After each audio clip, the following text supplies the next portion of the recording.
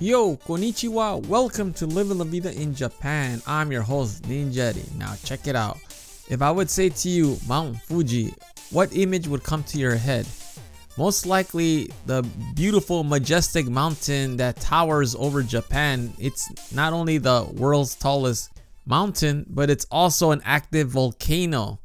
So there's been a study going around now that claims that Mount Fuji's lava flow has doubled since the last time they took the measurement, which means that there could be a sudden eruption, which is insane, which is crazy, especially since it's in the borderline of Shizuoka and the Tokyo area. I can't imagine what would happen if there was an actual eruption all of a sudden. The last time there was a sudden eruption came in 1707, and some volcanologists have claimed that there is no present danger, so that you shouldn't be afraid of all of a sudden Mount Fuji just erupting. But I do need to say this: Mount Iyo in the Kagoshima Prefecture erupted in May of 2018 after being dormant since 1768. The volcano erupted, sending ash about 500 meters into the sky.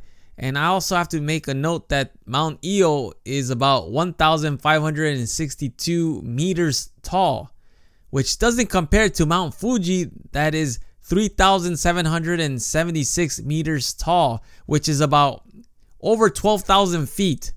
So it's pretty tall in comparison to Mount Iyo. So I can't imagine how high the ash would fly if it ever erupted.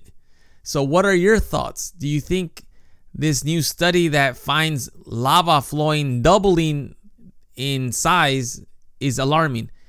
Please shoot me an email at goninjadad@gmail.com. I'm curious to know. I mean, I'm no expert by any means, but if something is doubling, that should raise some red flags there. I mean, I know they're saying don't worry, this and that, but I think they don't want to scare the people, which makes sense. But I think there's something brewing that could possibly happen within, this decade. I don't know. I'm just guessing here.